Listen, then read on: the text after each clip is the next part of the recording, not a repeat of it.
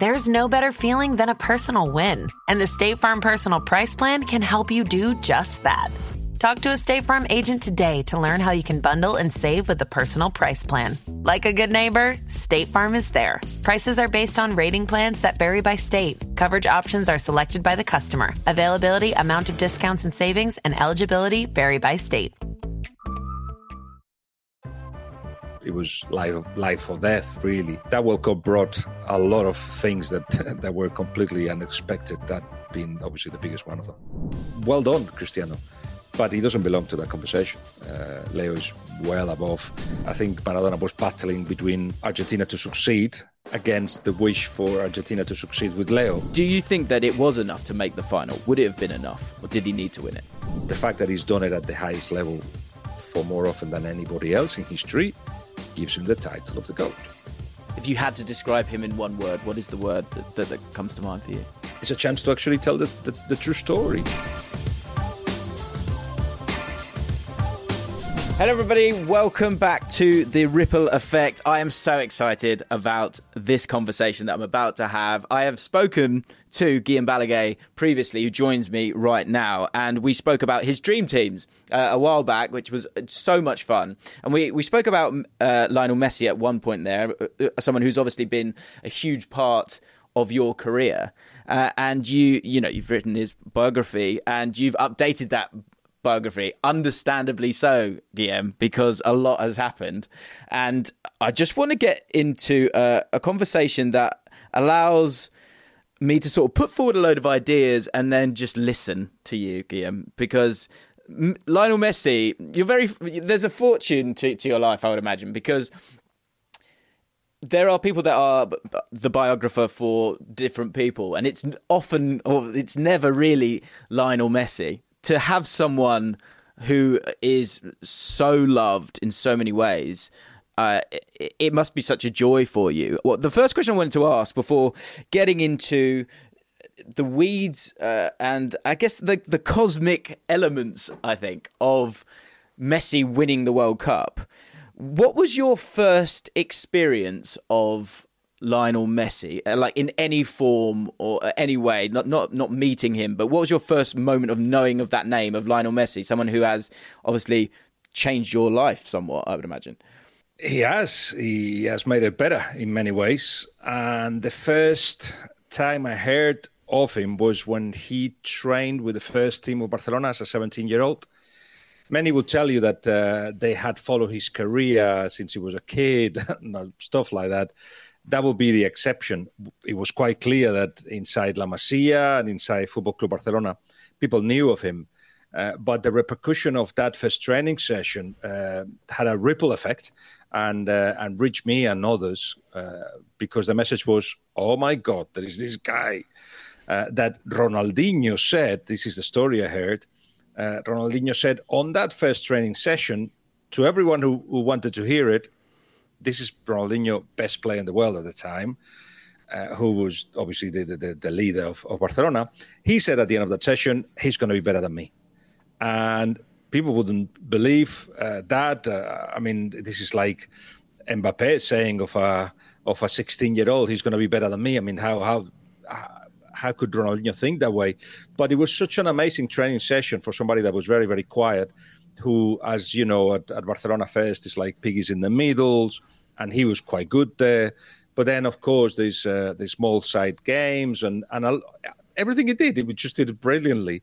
And as a 17-year-old to have that impact and not to be fazed by the fact that you had Eto'o or Ronaldinho or Mota or Deco, Xavi, Iniesta in that group and still do well, it's like, oh, there's something special about it. But for Ronaldinho to say that of course is one of the stories that I say as soon as I can in the book, because you could see for people that knew football that Messi was going to be special. And that was, from the moment I heard that, it's like, right, we have to keep an eye on it. And I remember being on maybe 17, so he'll be a year and a half later, something like that.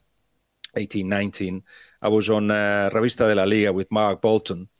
And I remember saying, I couldn't hold myself. I said, this guy is going to be the best player in the world. And Mark laughed because that's the first reaction everybody would do. It's like, sure. Well, like him at a time where, if you remember, it was It was the Porto era, then the Chelsea era of physical football and big midfielders. It's like that little guy. Well, the more the more Mark laughed at it, the more I reinforced my point. And there's a risk to that because you never know how it could go.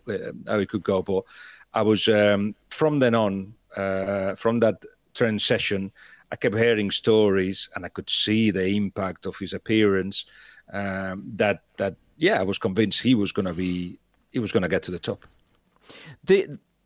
Was it a sort of 100% certainty there, or was there a moment? Because one thing, there's a couple of phrases that sort of spring into mind for me when I was thinking about Lionel Messi and his story, and one is sort of comparison being the thief of joy, and actually one of the sort of the new additions to the book is a chapter called "The End of All Debates," which is about obviously the World Cup and the goal against Getafe. Was that a moment when you talk about that sort of that feeling that he is going to be the best? At some point, you still need to really truly see it in front of your eyes. Was that goal a moment where you thought, this is for real? And then also with that, the first initial comparison with Maradona, which I think was obviously nestled in to his upbringing, I would imagine, but on the world stage to see him score a goal that was so similar to that great Maradona goal. Like, what are your reflections on that moment within his career? It was a big moment. We all knew about Leo Messi at that point. We didn't want to make comparisons to Maradona because he was miles away from it. But it was an Argentinian that was at Barcelona. There was, of course, things that you could find that were similar to the story of Diego Armando Maradona. And that goal, yes, it was like unbelievable how close it is to the good goal against England. But by then we had an idea that he was going to be special, not only because of Ronaldinho, but a couple of things happened before that Getafe goal that made me think, keep an eye on him, kind of pushed me to tell Sky we need to talk with this guy. And by then we've done a couple of interviews with him. The first public moment, if you like, taken away for a training session was a friendly against Juventus at the Gamper Trophy. It was Rijkaard versus Fabio Capello. Fabio Capello in charge of Juventus, and Fabio. Leo Messi started, and Patrick Vieira was in the middle of the park for Juventus, and he was just destroying Juventus. And in the middle of the game, Fabio Capello went to Frank Rijkaard and said, "Frank, can I have him on loan?" And Frank was like, "No way! You're seeing the same thing that I'm saying. This guy is useful to us already, even though he's 17." And then other moments, games against Chelsea, derbies against Espanyol, a hat-trick against Real Madrid. A lot of things were pointing out of somebody that had, as I said, was touched by the hand of God, if you like.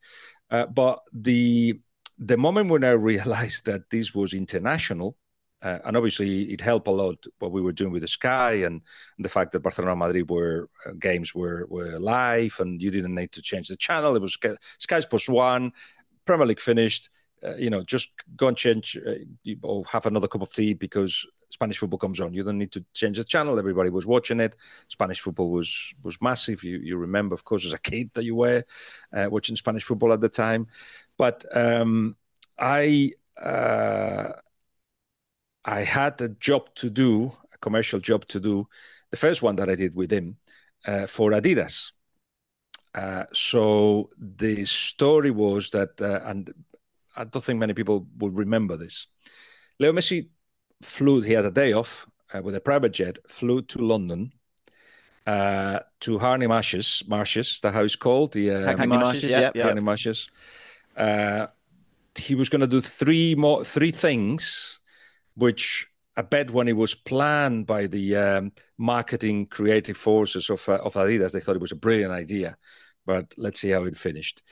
He was going to land with a helicopter in the marshes, which he did.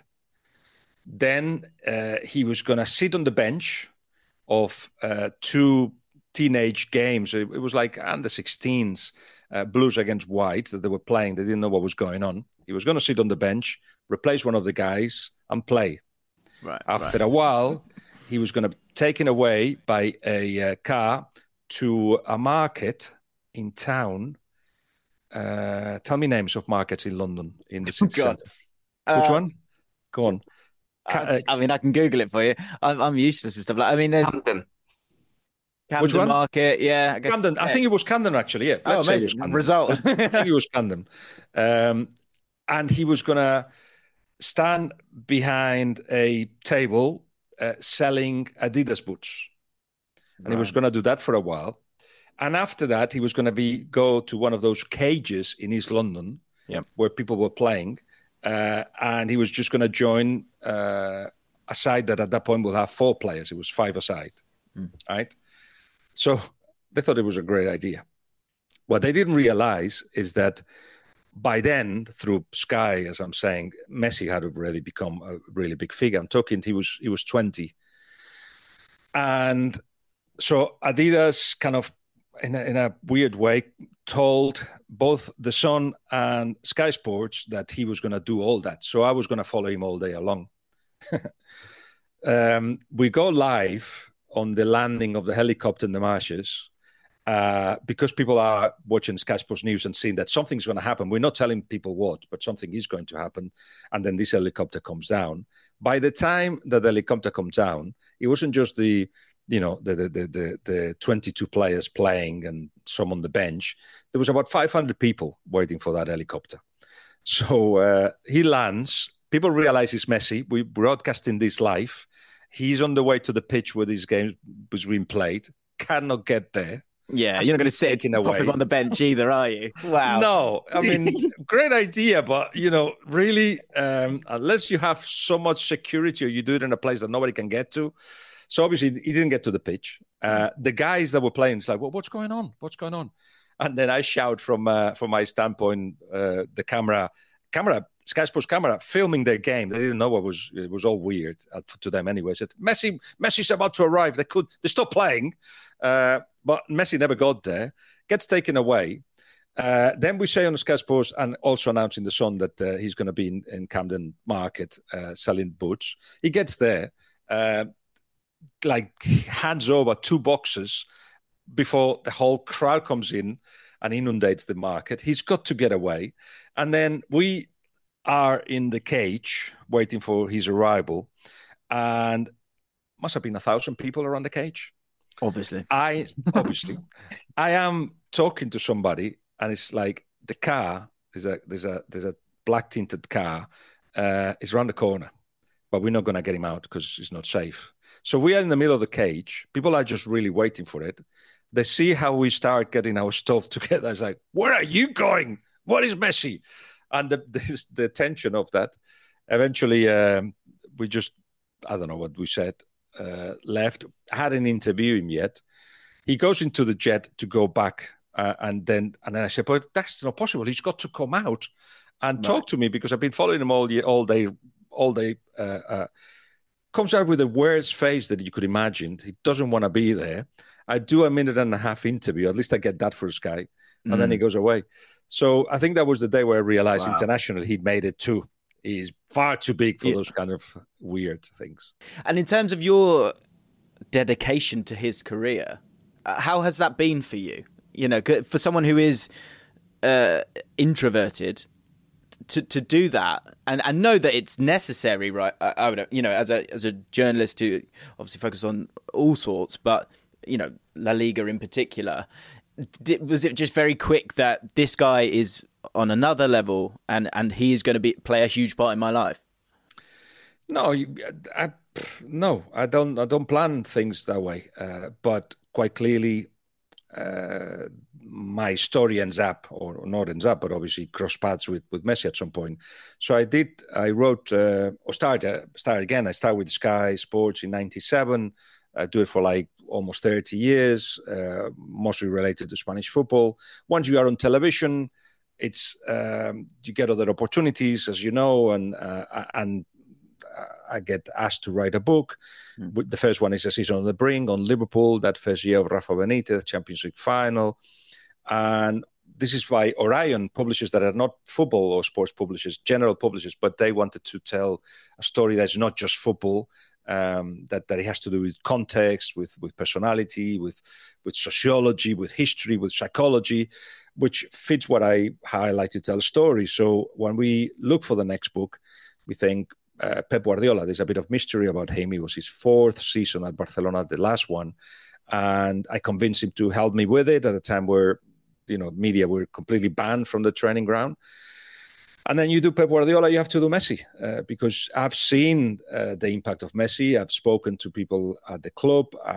We know what he's like. So who is this guy? Where does he come from? Would he be as big if he was born in Australia, which he could have been, because the Messis were thinking of emigrating to Australia before he was born? The answer is no, he wouldn't have been the same. But I explore all that. And but before all of it, because I do the same with every book, is I go to the person and to the entourage, to the family, and says, look, I'm doing this. It's my book, but I need your contribution, because I don't want to be telling stories based on newspaper cutting. So everybody had said yes. Rafa, of course, Benitez and his coaching staff said yes. Pep Guardiola said yes, and the people I interviewed, etc. And the Messi had a very simple answer from the beginning, and it was a very radical: no chance. No chance. We're not going to talk to you. We don't talk to anybody. We don't help writers. Books have been published and full of lies. And I said, well, it's a chance to actually tell the true story, because there is so many Messi dads, people that want to be included in the Messi story, that were not real.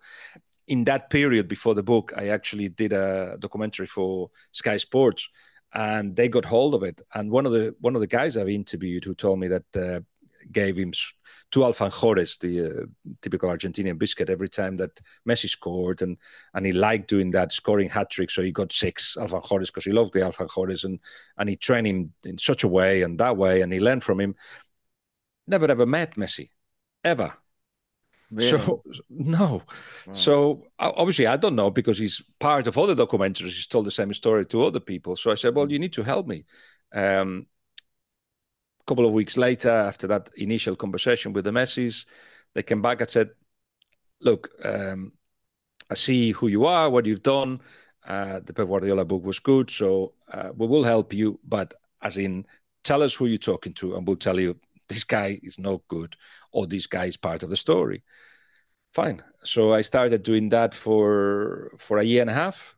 Traveled to Argentina, spent time there, spoke to everybody that is anybody in the story of Messi, spoke to Leo, and then the book was finished. I wanted, because it's a book that I wanted to get right, in the same way that I say to Pep Guardiola, I said, look, do you want to read the book before I get it published? And he says, no, you do the book. I'll buy it in the bookstore. I said, but there is one chapter in which I talk about your head, what's inside your head. And I'm not inside your head, but it's my guess of it. No. Okay, well, that has got a lot of responsibility when somebody gives you that freedom, but at the same time, you better get it right. And with the message, it was the same. It's like, have a look. I'm right. I will write it in Spanish for you, so you can have a look. So they looked at certain things, didn't change anything, but they were quite pleased with the result. And it was them who said to me, look, if you want, just so people know, you can call it authorized. And it's like, okay. It's not, it's not usual to have the process this way. You normally start with them, and then it's an authorized book from the beginning, but it wasn't. And since then, it's just become the only authorized book that is out there. So amazing. They were happy with it, and every update I show it to them. I speak to them. The last 2 or 3 have been quite difficult, because it talks about the party in Barcelona, time in Paris. Obviously, World Cup is a happy time, but Inter Miami, etc. But there are stories there that you hadn't seen published, and tell, if nothing else, tell the story from Leo's Messi side.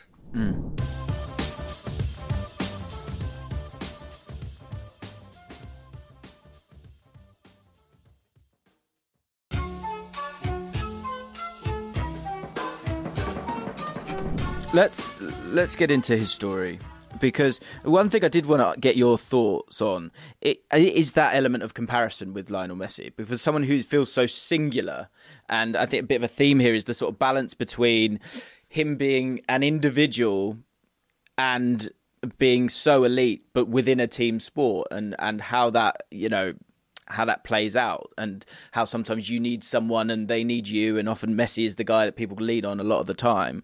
And then broadly, when a player is great, you will hear Ronaldinho say this, and that will lead to more people thinking and talking. And then there's the Maradona comparisons, and then Ronaldo turns up. And throughout Messi's career, comparison has just been such a huge part of his life. And when we are in an age where we are always talking about who is the greatest, and that the conversations obviously will surround Lionel Messi as his career progresses, how do you feel about that comparison? Because I'd imagine with the amount of podcasts that you've done over the years, you have consistently had to compare Lionel Messi to the greats, or Ronaldo, or Maradona, or whoever it might be. How do you feel about that within Messi's story? I got the answers. It took me a while, but now I got the answers, which I repeat in different ways. But and we'll go into that in a minute. But you say comparisons are part of his life. Comparisons are part of our life during the time that he's been at the top. For him, again, one of those eureka moments in the book. I thought, I know what Messi is, because when he's 11, you say he's important to every side he's been. And how does the group deals with that? But from he was 11, the coach and the players realized that he's the guy that wins games for them. So the whole world turns towards him. And that means that because he plays almost exactly the same way now that he does when he was 11, and bear with me, you know what I mean, gets the ball on the right-hand side, makes a diagonal, and then either shoots or assists or does a 1-2. You get him doing that at 11. That means that geographically, the centre forward has got no space. No, is redundant, because that diagonal, in which, for instance, Ibrahimovic will stop because he wants to be the central focal of attention, is on the way. Every striker has been on the way. So every coach since he was 11 had to get rid of the strikers to allow him to do that. That's what I mean by every team has kind of have to adapt to him. And then thinking of it, it's like it doesn't matter what team he is. It doesn't matter who the coach is. But he ends up being the focal point. He's like a rock falling down a mountain. That's what Messi is.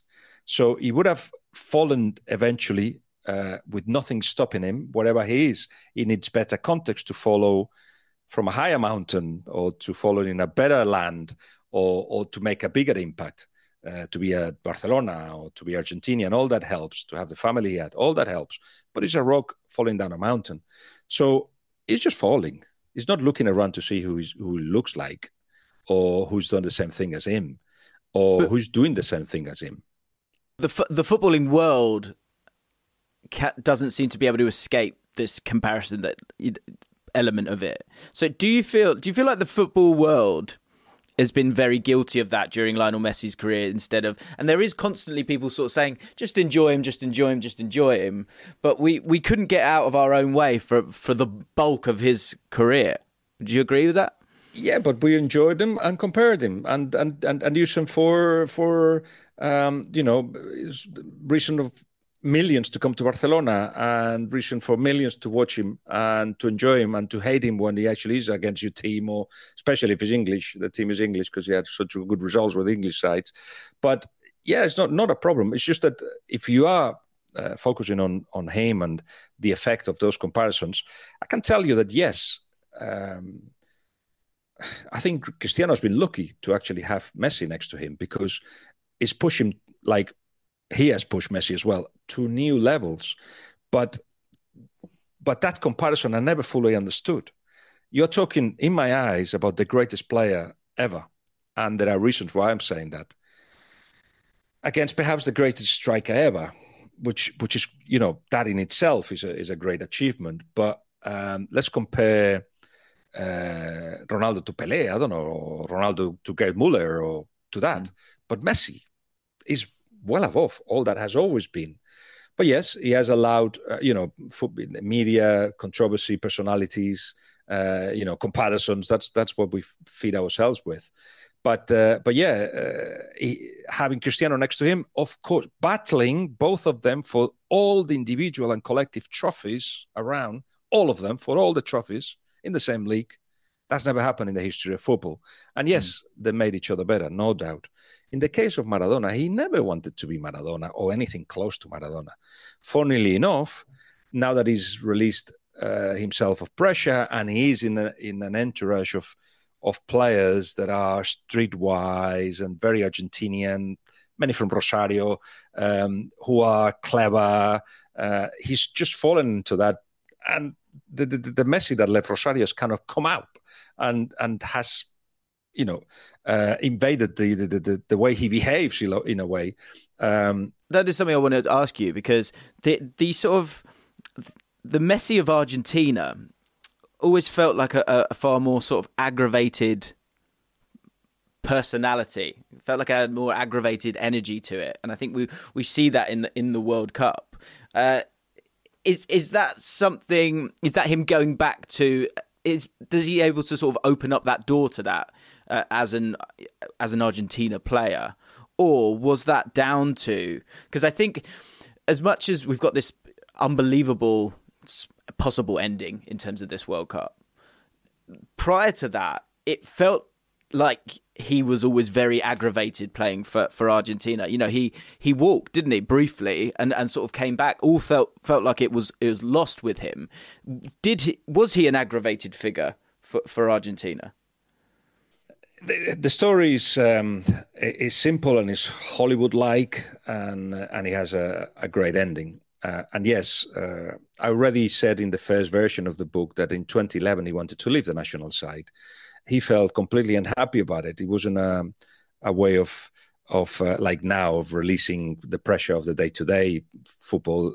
It was actually going to a place where he was not particularly wanted, where there were a bunch of different leaderships and different groups, and he never felt like he had felt in the teams that succeeded with him the focal point. So he wasn't the only reference. Whatever team he was in the up till about the Copa America win, it wasn't really a Leo Messi team. It was the Mascherano team, or it was the Milito team, or it was the whatever, the Veron team. So he was never fully understood by both the coaches and the players, or the players didn't want to give up their authority within the changing room to give it all to Messi, which is happening now. The one who understood him the least was Maradona, because I think Maradona was battling between the wish for Argentina to succeed, but doing it his way, against the wish for Argentina to succeed with Leo. Maradona was always very jealous of what Leo provided. I'm not saying that he stopped Leo progressing, but he didn't help him create the right context for him. And the right context is now. What have we got? A manager that says, Leo, what do you need? And players that says, oh my God, this is Leo. What can we do? And there is no question of who the leader is. But also, as I said, the personalities that are next to him are very Argentinian. And he feels at home. So as he feels at home, he comes out that 12-year-old that was from Rosario that would call somebody Bobo, as he did with Workhorst. Bobo is like a word, means idiot. It's a word that he used against the Dutch striker. And it's only used by 12-year-olds. Adults don't use that word. So it's like the 12-year-old Leo has just resuscitated in this 36-year-old Leo. And he feels completely comfortable. Now, we are sons and daughters of our circumstances. If I hadn't been in Britain, in England, since 1991, I'll be a completely different person. I feel half British, half English, half Spanish, or a quarter of Catalan, whatever. I feel a complete mix, and I react to things because I've gone through all that. Leo goes from Rosario to Barcelona, and he becomes a Catalan in the way we are, high emotions. We see Catalans see excessive emotion as a weakness. He's also an immigrant, which means that also the certain distance with the people around him. He's just, as an emigrant, and I have been, the first reaction is not to trust the people that come to you, and they have to break that mold. So there's a bunch of things that have made this Messi. But when given the right context or given the opportunity, he has become more Argentinian than ever now. And of course, he grabs Rodrigo from the neck, or he tells Warhorse that he's an idiot, or whatever it is that feels right at the time. And he's loving it. He's loving absolutely everything that's happening because, as Pep Guardiola told us many, many years ago, the best way to get Messi happy is to make him happy. Just give him what he needs. The emergence of Emi Martinez as part of it, and the relationship that they have, obviously because of the things that Emi Martinez was able to do on the pitch. But do you think there's something in the fact that sort of opposites attract when it comes to Messi and Martinez? And sometimes, as someone who's maybe a little bit more inverted, that doesn't mean he's not dry, witty, has an opinion, all those things. But to have someone who, does it mean that you kind of are happy, or you enjoy aligning yourself to someone who can kind of go and do that element for you? Like, how do you reflect on his emergence and their relationship? He's not even the most important player or the closest relationship. De Paul, for instance, or Otamendi, who were standing in rooms next to him in Qatar, they've got a bigger influence. But they are like Martinez as well. They're all the same. They're all like kids that are happy to be obviously representing Argentina, and they're all very professional. But at the same time, they are the closest I've seen for Argentina of a team that has just been picked from the park, bunch of friends. And that is, in any team in the world, when you actually create that atmosphere where everybody does it for everyone, it's closer to be successful than others. But in this particular case, it's just this sense of humor that he has, but you wouldn't see perhaps publicly. The opportunity to, as I said, to be more open about his feelings, or after losing with Saudi Arabia, he was very down and wouldn't hide it. He's the leader, but he would be like, this is terrible, this is horrible. And everybody had to help each other. And sometimes, as you know, defeat can actually take you closer to victory as well. Spain did the same in 2010. First game was a loss, and then after that, all wins. So it was the perfect storm, but it happened, and it is happening. It's a golden era of Argentinian football with the Copa America success, and let's see what happens this summer. But the favourites, clearly, and I've got the dream of seeing him in another World Cup in 2026. Let's see what happens then. All that has happened because, of course, they have Messi, but because everybody understands the leadership of Messi, but even more importantly, because he feels like he's playing in a park in Rosario near his home. That comfort, that felt a long way off. I was in Qatar, as you are, I would imagine, surely. That first game, the Saudi Arabia game, and you speak about how that can lead to you sort of galvanizing a team. One thing that I thought was I felt is quite interesting in the coming together of Argentina as a team, the new comfort that Lionel Messi had, but also maybe sort of the meaning of life is death a lot of the time. And so knowing that Lionel Messi, this could be, he was saying it himself, that this is the last one. Do you think that the fans, the players, and Lionel Messi himself went into that World Cup with a different mindset because it was one where, okay, previously they were able to kind of be the fans were able to be petulant about this or that, but when it got to the crux of it, when it got to that final opportunity, both the players, Messi, and the fans sort of put down their weapons a little bit because they knew this was the last opportunity? Yes and no. He never said it was the last World Cup. He always said, logically, this should be my last World Cup, meaning, I'm going to be 36 or 38 in the next World Cup. Probably this will be the last one. He didn't want to play with that, but quite clearly, I think the world wanted him to win because, yes, most people thought it was the last World Cup. But I also feel as well, because unanimously, within football, everybody feels that they have seen the best ever. I've got no, there must be still a percentage that may debate that. But before the World Cup, within football, I'm telling players, managers, coaches, they knew what he represented, and wouldn't it be great if they actually managed to win the World Cup, that kind of thing. But I think he's never felt so loved, protected, admired by everyone. He said as himself now. I mean, the kind of thing that we're talking about, we were talking in Qatar. It wouldn't be great, and Messi deserves it. And anyway, it doesn't change anything about him. He must have heard some of it, because afterwards, once it was won, he has said a few times, I was amazed by how people wanted Argentina to win, and it was not Argentina; it was about Leo Messi. I don't think that's ever happened where there's a wish for that to happen. Obviously, except France, I imagine. But even then, it hurts. No, I was going to say even then the French perhaps will admit that it was a nice ending. But no, because in the Ballon d'Or ceremony, in the last one, I was there in Paris, and Martinez, for instance, when he came on the stage, he was booed by the fans.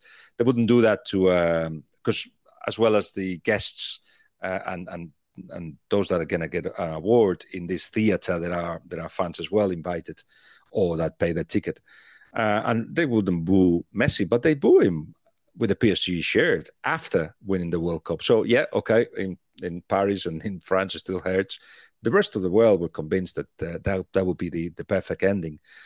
But I insist. I as soon as the World Cup finished, I'm thinking, is it really over? I mean, he did say, and this has been a little bit misconstrued, and I analyzed that in the book. As soon as he won the World Cup, he just looked at his wife and the kids where they were in the stand, and he was like, that's it, ya está, it's done. It's done. And what he meant was, after all the pain and after all the tears and after all the effort and after all the traveling, and we've done it. Not that that's it, I can go home now, because he's still competing, as you see, but there is a release of pressure. But it wasn't when I asked, and I was told, no, it wasn't like, it's done, that's it, I'm retiring now.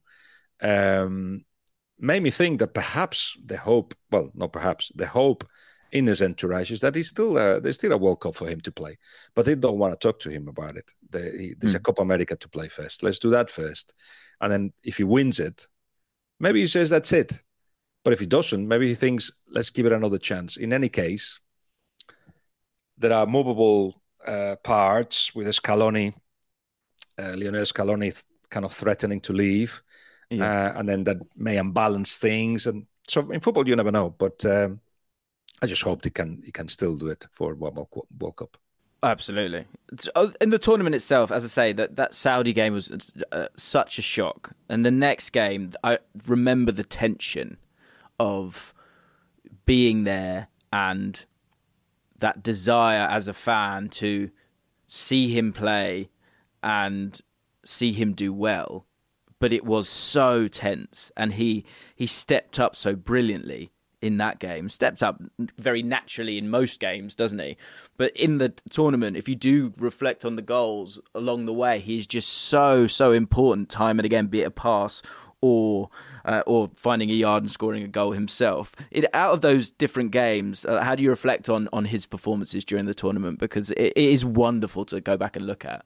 Yeah, it is. It is. That game was the worst game that Argentina played, the Mexico game, the second game, and the tension was unbearable. It was life or death, really. And imagine for a second if he had finished badly. I mean, how could we tell the story of Messi and still say that he was the best? Many wouldn't believe it because, look, he hasn't won the World Cup or whatever. But yeah, I've always, having done the biography of Maradona and watched a lot of his games live, and then having to do it for research, I always said that Maradona peaked only for 2 years. He was on the way up, then 2 years where he was the best player ever the world has ever seen, and then he started to decline. And in this declining, they still won another Scudetto, and he still was in a World Cup final. But the 85 to 87, the football that he produced, nobody had ever seen anything like it. Semi-finals against Belgium. It's just unbelievable until this World Cup. Because what Messi did against France, before against Australia. I mean, the fact that he scored in every knockout stage, that he was the most relevant player in every game Argentina played, and Argentina ends up winning it. I'm sorry, but I cannot say that anymore. That what Maradona produced was the best ever. No, Messi, even nothing else, equaled it for sure. How did, when you were there watching it at the time, I remember it was the first time I was able to see Lionel Messi live, and I just watched him. It was such a moment, such an emotional one for me. For someone like yourself who has seen a lot of him, but it was such a poignant moment and chapter in his career, again, because it felt like it could be the last one. If you could sort of take yourself back to that, how did you feel emotionally during the tournament? Well, it was an emotionally very up and down tournament. Obviously, Leo looked after me in Mixon's press conferences. He knew I was there, and if I needed something from him, and I was updating, or I was hoping to update the book again, because I updated it earlier just before the World Cup. So I needed to get something that was different, and he always stopped. In fact, after the defeat against Saudi Arabia, he stopped everywhere. And what I tend to do up till this World Cup is wait until the end of the mix zone, and people have done the job, and then they see me, and then they will tell me one or two new things, whatever. But he didn't. He did absolutely everyone. And when he got to me, he says, "Do not stand here," he told me. "Just go there at the front, because by the time I'm here, I just want to go." Right. Sorry, Leo. So I wasn't there anymore. I would just move. Didn't call you Bobo, did he? No, but it was like, come on. Right. All right, okay, sorry. Because I think for you, surely, Guillem, when the games are unfolding, you know this is history. You know you're going to have to write about this, analyse this. It is different for you. And I think I and most fans are Messi fans, right? And so it meant so much for all of us watching it, bizarrely, right? But for you, every stroke of the ball for him is a new sentence in the book, right? So that must be so visceral for you. I hadn't thought of it, but certainly there's a lot of notes because you don't want to miss anything.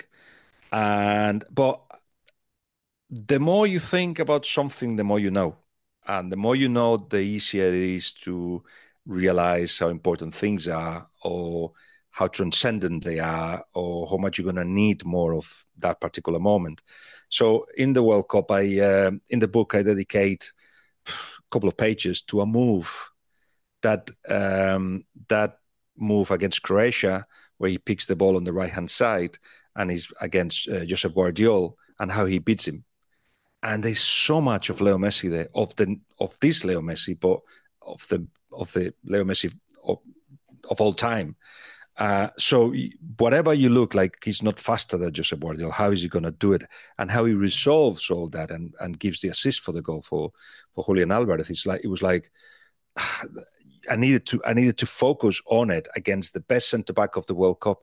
And there are other moments that people may just think they are memorable, but perhaps I dealt with them before, or they didn't feel that important. So yeah, you got the ability.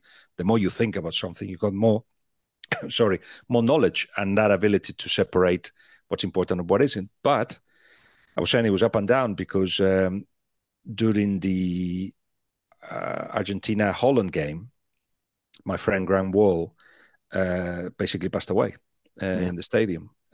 So it felt so weird to actually see that he was on the floor and they were trying to resuscitate him, and the game was going on, extra time, and so much shouting around related to the game. Well, the mix zone, all the media area were just we were in a nice stage.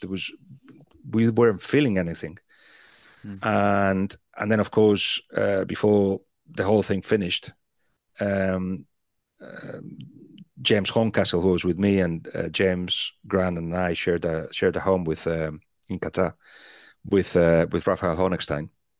Rafi wasn't there, but so James and I went to hospital, and it was the contrasting thing of yes, eventually, just before we left, celebrating the penalty win, and seeing that our friend was going. We weren't sure about it, but we thought quite clearly he hadn't come back. It was just unbelievable. So James wanted to go after that, and he left Qatar, and I stayed because of Leo, because I had to continue doing my job, and I imagine that's what Graham would have liked, but yeah, that World Cup brought a lot of things that were completely unexpected. That being obviously the biggest one of them. Yeah, and obviously I remember it then. Just a horrible thing to have to happen, and for yourself, obviously, I mean, kind of makes it your thoughts probably quite fuzzy, I would imagine, in the idea of what it kind of. Yeah, of course, this is important. This is the pinnacle of the sport, and the pinnacle of someone like Lionel Messi's career. But obviously, there are more important things than that. So that must have been incredibly difficult couple of weeks for you. I'm sorry about that. No, it was a life-changing experience for me and for others. I mean, he was so young, and he was a passionate lover of the game, and I've told you before, I don't love the game. I love to tell stories about the game. So it makes you think, okay, is all this traveling worth it? Is all the effort worth? Isn't it time to just pick the stuff that I really want to do instead of just? I mean, yeah, it was a difficult, very, very difficult.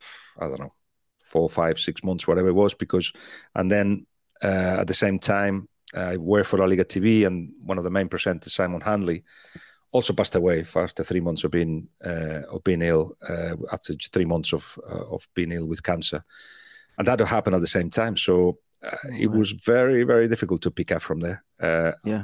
Mixed with the fact, don't want to trivialize this, but of course the players and the coaches have told me it was the hardest season of their lives, because after a World Cup you have to go back to play against, I don't know, Alaves or whatever, and they couldn't find it in themselves. They really literally like they had to pick up themselves every day and convince that was, going to training was the thing to do, and you have to give absolutely everything. And so mentally it was so hard for everyone, for me obviously for obvious reasons, but for everybody else, a World Cup right in the middle of the season, it was draining, absolutely draining.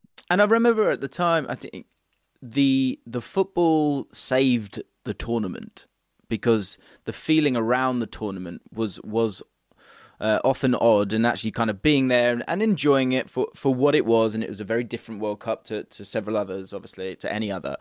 But also like the feeling around it at the start of it, and everything that kind of goes around it. The thing that kind of allowed it to survive and thrive was the matches, because the football was so iconic itself. And actually, one quote that I wrote down that Lionel Messi has said sort of numerous times is "stumble, get up, try again," and that obviously must have been something that was very, very difficult for yourself to do.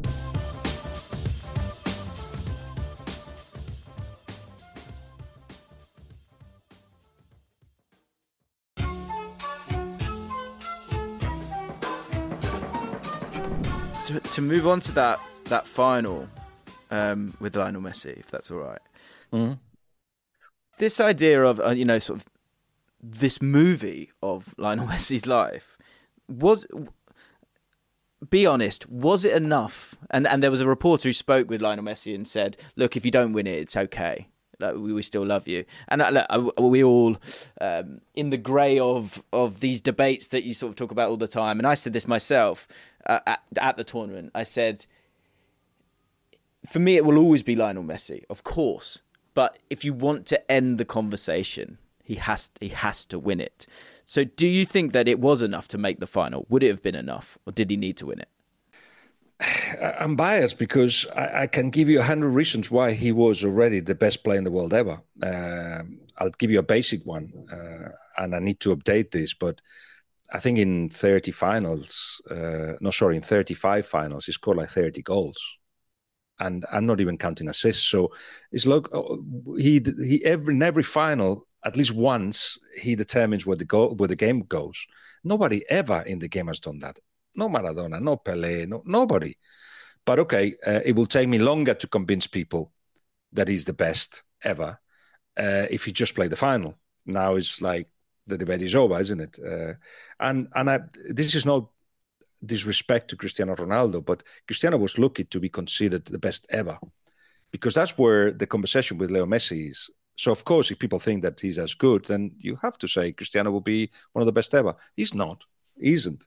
But he actually had the ability, which I'm not sure many other players in the history of the game would have been able to hold himself against Leo Messi for long enough to actually take few Ballon d'Ors out of him. And to actually create this false debate about who is the best ever. Well done, Cristiano. But he doesn't belong to that conversation. Leo is well above everything else. And as they are getting to the end, you can see it even more clear. I mean, I think I heard it from Jorge Valdano first, the former manager and director of football and of Real Madrid and Argentina World Cup winner himself. He said, look, now that the body's giving up on both, on Leo and on Cristiano, Leo is getting 20 meters away from goal because he sees the whole picture, because he will give more solutions to the team. And Cristiano's getting 20 meters closer to the goal. He wants to be the ones that finishes it. Right. Now, that has to do with their personality, has to do with their traits, as physical traits, and what they want to be in the game. Cristiano wants to be the one that finishes it. Others will do the work that doesn't come out in the headlines, that doesn't give you books, and that doesn't give you movies. But he'll be the one scoring the goal. For Leo, it's like, I'm going to be the one that actually will allow my team to win. And because he does it, he has done it, and he's doing it now, it's another clue of why he was better than Cristiano, if you want to just focus on that. But the fact that he's done it at the highest level for more often than anybody else in history gives him the title of the GOAT. There's an incredible moment that's captured just before the final penalty, where he looks to the heavens and says, do you know what he says? He speaks about his grandma. So the myth says. Oh, is this so? Is this not true as well? You're doing a lot of myth busting here. So guys, from what I've seen, is this idea that said it could be today, Grandma. Is that not true?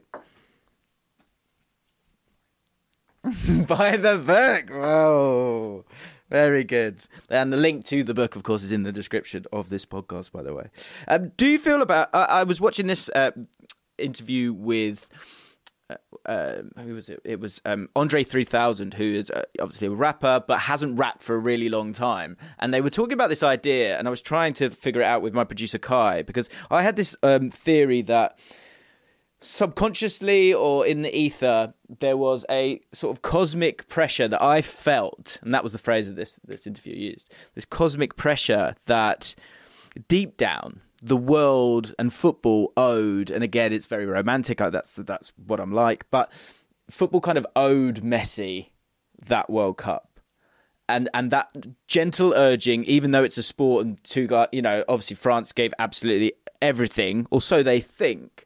Do you subscribe to the divinity, the destiny of Lionel Messi with this World Cup win, and that possibility of that desire of the world to see him win it? That allowed it in any percentage to come true? I wanted him to win it, yes. But it was done in such a Hollywood way, starting with a defeat, a game that was escaping from them in the final against the other big player of the tournament. I mean, it's got all the script twists that you want in it. But mostly, it was done in the right way. That is the thing I really like about it. Not only that we all wanted him to win it. Yes. He not sure if it was his destiny or what, but it made a lot of sense for him to win it.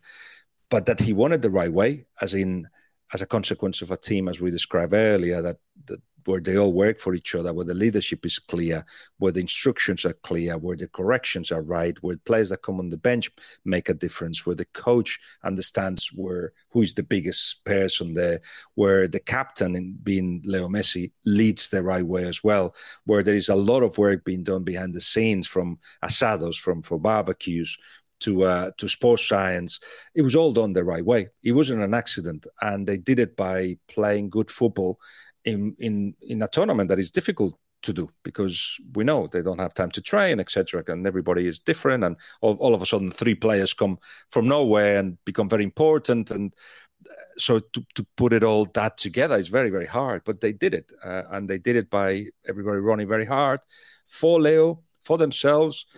Stories like it was Julian Alvarez, who wrote a letter in Facebook when he was like a kid, about when Leo Messi had said that he'd left the national side, and Julian saying in that letter, we cannot understand how you think, because we're not you. You are at a different level, but please, if you after a while feel that you have to come back, you'll be received with open arms, because you are so important to us. All of that, and then he goes and assists a goal for Alvarez to score, and they both hug, having won the World Cup.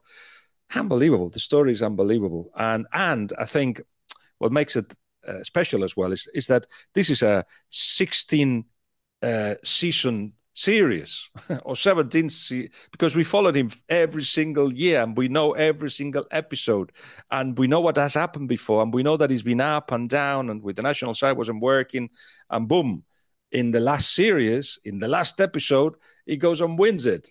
Fantastic. That's amazing. Yeah, me and my producer Kai were chatting before, and we were going, it feels like a movie. And then he was saying, actually, it feels like a trilogy. But you've now made it a Netflix series, which or whatever series, other platforms are available. But you're right. You're absolutely right. And I think, yeah, he's just outrageous. And I think the final 2 questions I wanted to ask you were, first of all, how will you feel when he kicks his final ball and isn't playing anymore?